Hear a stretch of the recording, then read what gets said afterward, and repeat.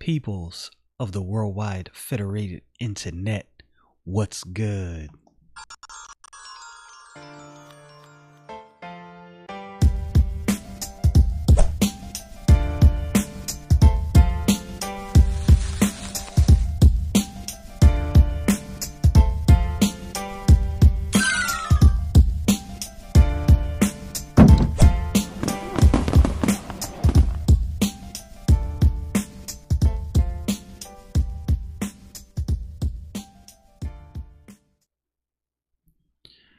So I went through all this trouble.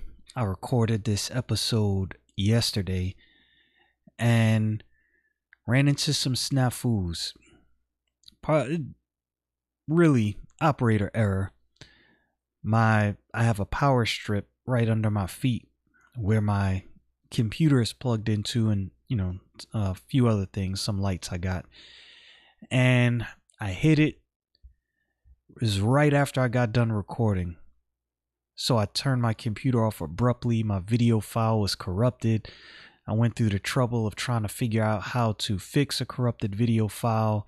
It was the proper size, so I know all the information was there. And there's some things online, some other methods and ways to do it. It was kind of involved. Not that I couldn't do it, but I was like, you know what? I'm just gonna call this one a loss. Maybe for whatever reason. Uploading this video last night just wasn't in the cards. I don't know why. I am not God. I am not in control. But I just, relegated to the fact that, hey, I'll just do this again tomorrow. Video production, even what I'm doing is small, right? Video and audio production. I have a newfound respect for people who do this for a living. I have a very small show. The production doesn't take much, but it does take just a little bit of effort. And I'm a one-man show. And I'll be honest with you, I don't mind being a one-man show. I know this is so biblically unrelated right now.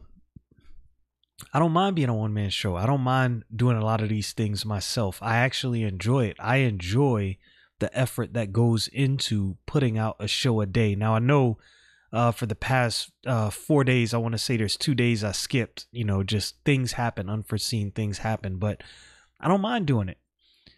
But there's definitely more that goes into this than I realize. And I can't even imagine the bigger budget shows with some crazy edits. That takes a lot. Anyway, with all that said, let's get back to the book of Genesis, and we're picking up in Genesis chapter 11. Let's get into this. Genesis chapter 11, verse 1, and the whole earth was of one language and of one speech. It seems as though ever since this time in the book of Genesis that mankind has been on a conquest to get back to this point. Mankind, the relationship of mankind to God is very similar to the relationship of a parent and a child in this regard. When children are young, really young, I'm talking about 1, 2, 3, there are things that they want to do that will hurt them. And you'll wind up trying to keep them away from certain things and trying to pull them back, but they're convinced on doing this thing and hurting themselves. Prime example, my youngest daughter, we visited some friends in Kansas. This was years ago. She was still in a walker. They had a basement.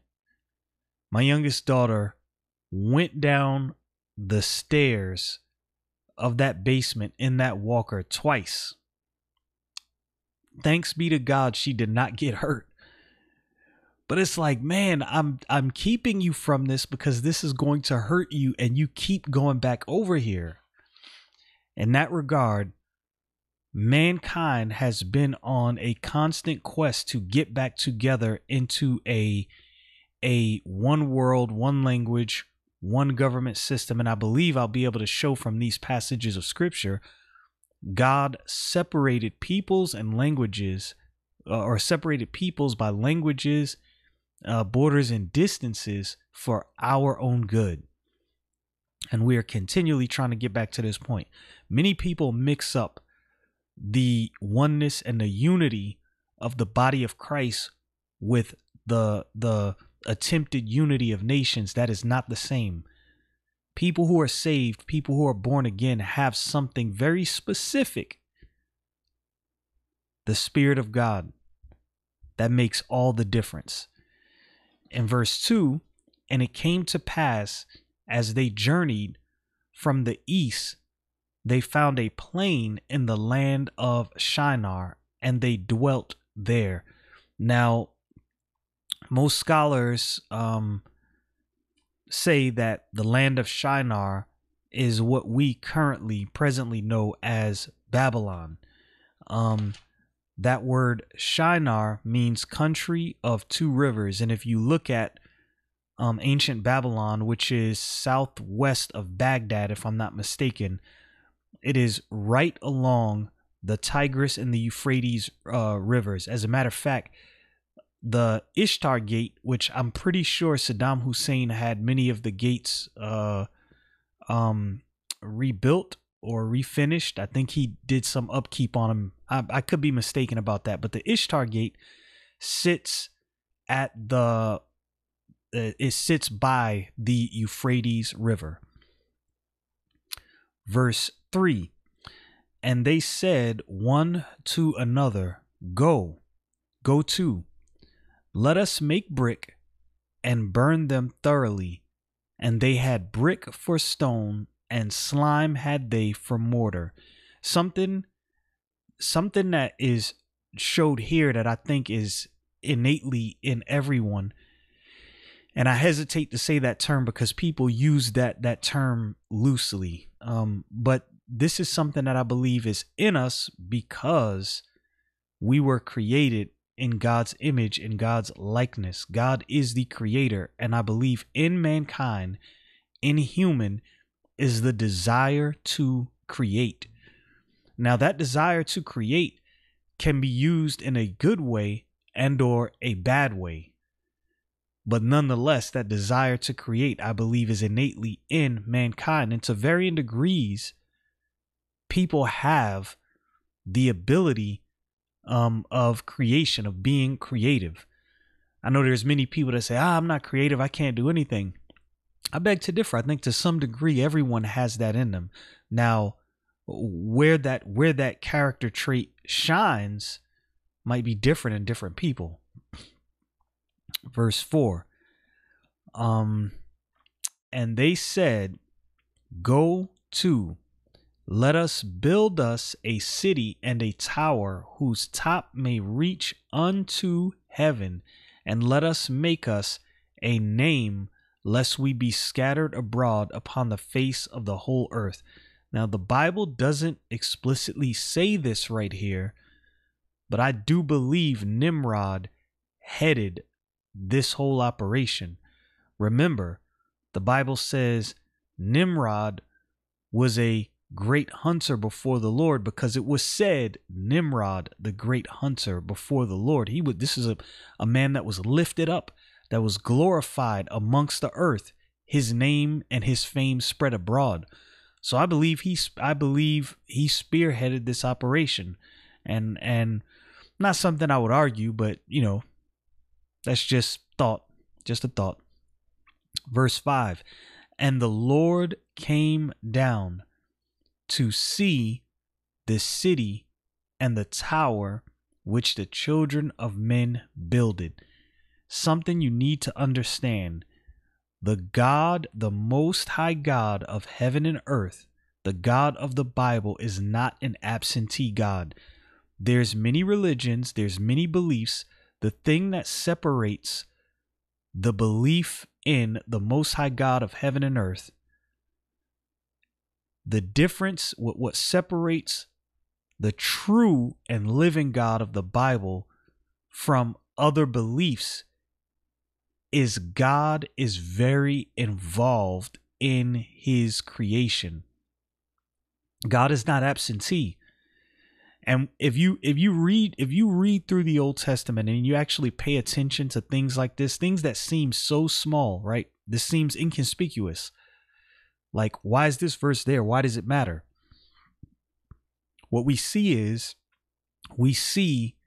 a God who is involved in what goes on in the lives of his creation. And the Lord came down to see the city and the tower which the children of men builded. And the Lord said, behold, the people is one, and they have all one language. And this they begin to do, and now nothing will be restrained from them, which they have imagined to do. Now remember, before the flood, the Bible says that the imaginations of the hearts of men were evil continually. What happens when you get a bunch of evil people together in league? You get exponentially more evil. Throughout history, when evil men got together, good things did not happen. That did not result in good. Right? And the Bible says the heart is deceitful and desperately wicked above all things. Who can know it? That applies to everyone. So now imagine everyone with all of these wicked imaginations are now in lockstep, in league together. There's a bunch of wickedness getting ready to come. That word restrain there in verse 6 means to hold back, to check, to hold from action, proceeding or advancing either by physical or moral force, or by an interposing obstacle. God was restraining or getting ready to restrain the people. And here's how it was done. Let us go down, and there confound their language, that they may not understand one another's speech. That word confound means to mingle and blend different things so that their forms or natures cannot be distinguished. So he was going to confound the languages, make them different, not distinguishable. In verse 8, he goes on further. Not only am I going to confound their languages, I'm gonna shake up the way you communicate. You won't be able to all communicate as one. So the Lord scattered them abroad from thence upon the face of all the earth, and they left off to build a city. Now, I don't know exactly how he separated the people. I don't have those details. Maybe the earth was one landmass and he separated the landmasses at this point. That's a possibility. I don't know. Again, we are not given those details. Nonetheless, God not only confounded language, but separated people as far as distance is concerned. He scattered people abroad. Verse 9, therefore is the name of it called Babel, because the Lord did confound the language of all the earth, and from thence did the Lord scatter them abroad upon the face of all the earth. That word Babel means confusion by mixing. This right here, these passages of scripture, these ideas carried across in these passages of scripture and what God did is why I do not and will not support a one world system of any kind. I am not in support of that. Now, I understand God's plan will be worked out. The earth is moving and history is moving in the direction that God has set it out to move, and that won't be stopped. I understand that things won't always continue as they are, and things will come to an end. But seeing what God did here, I get insight into the way God intends for things to be carried out and how God set forth for things to run planet wide. And it wasn't for there to be this one world, all get together, one system. God separated peoples by distance and language right here. Changed everything. But again, mankind is on a constant journey to try to undo what God did here in the book of Genesis. Who do you think is behind that? You see, I always say there are two things happening. There are always two things going on. God is always working. God's work is being done. And the devil, the wicked one, is always working against God's work. Now, God has all power, so his plan and his work will not be stopped. But the devil is always working against God's work. And throughout history, there's always been this effort to get everybody together in a one world conglomerate, kumbaya.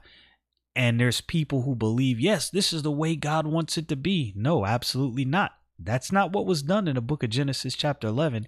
He separated everyone by distance and language.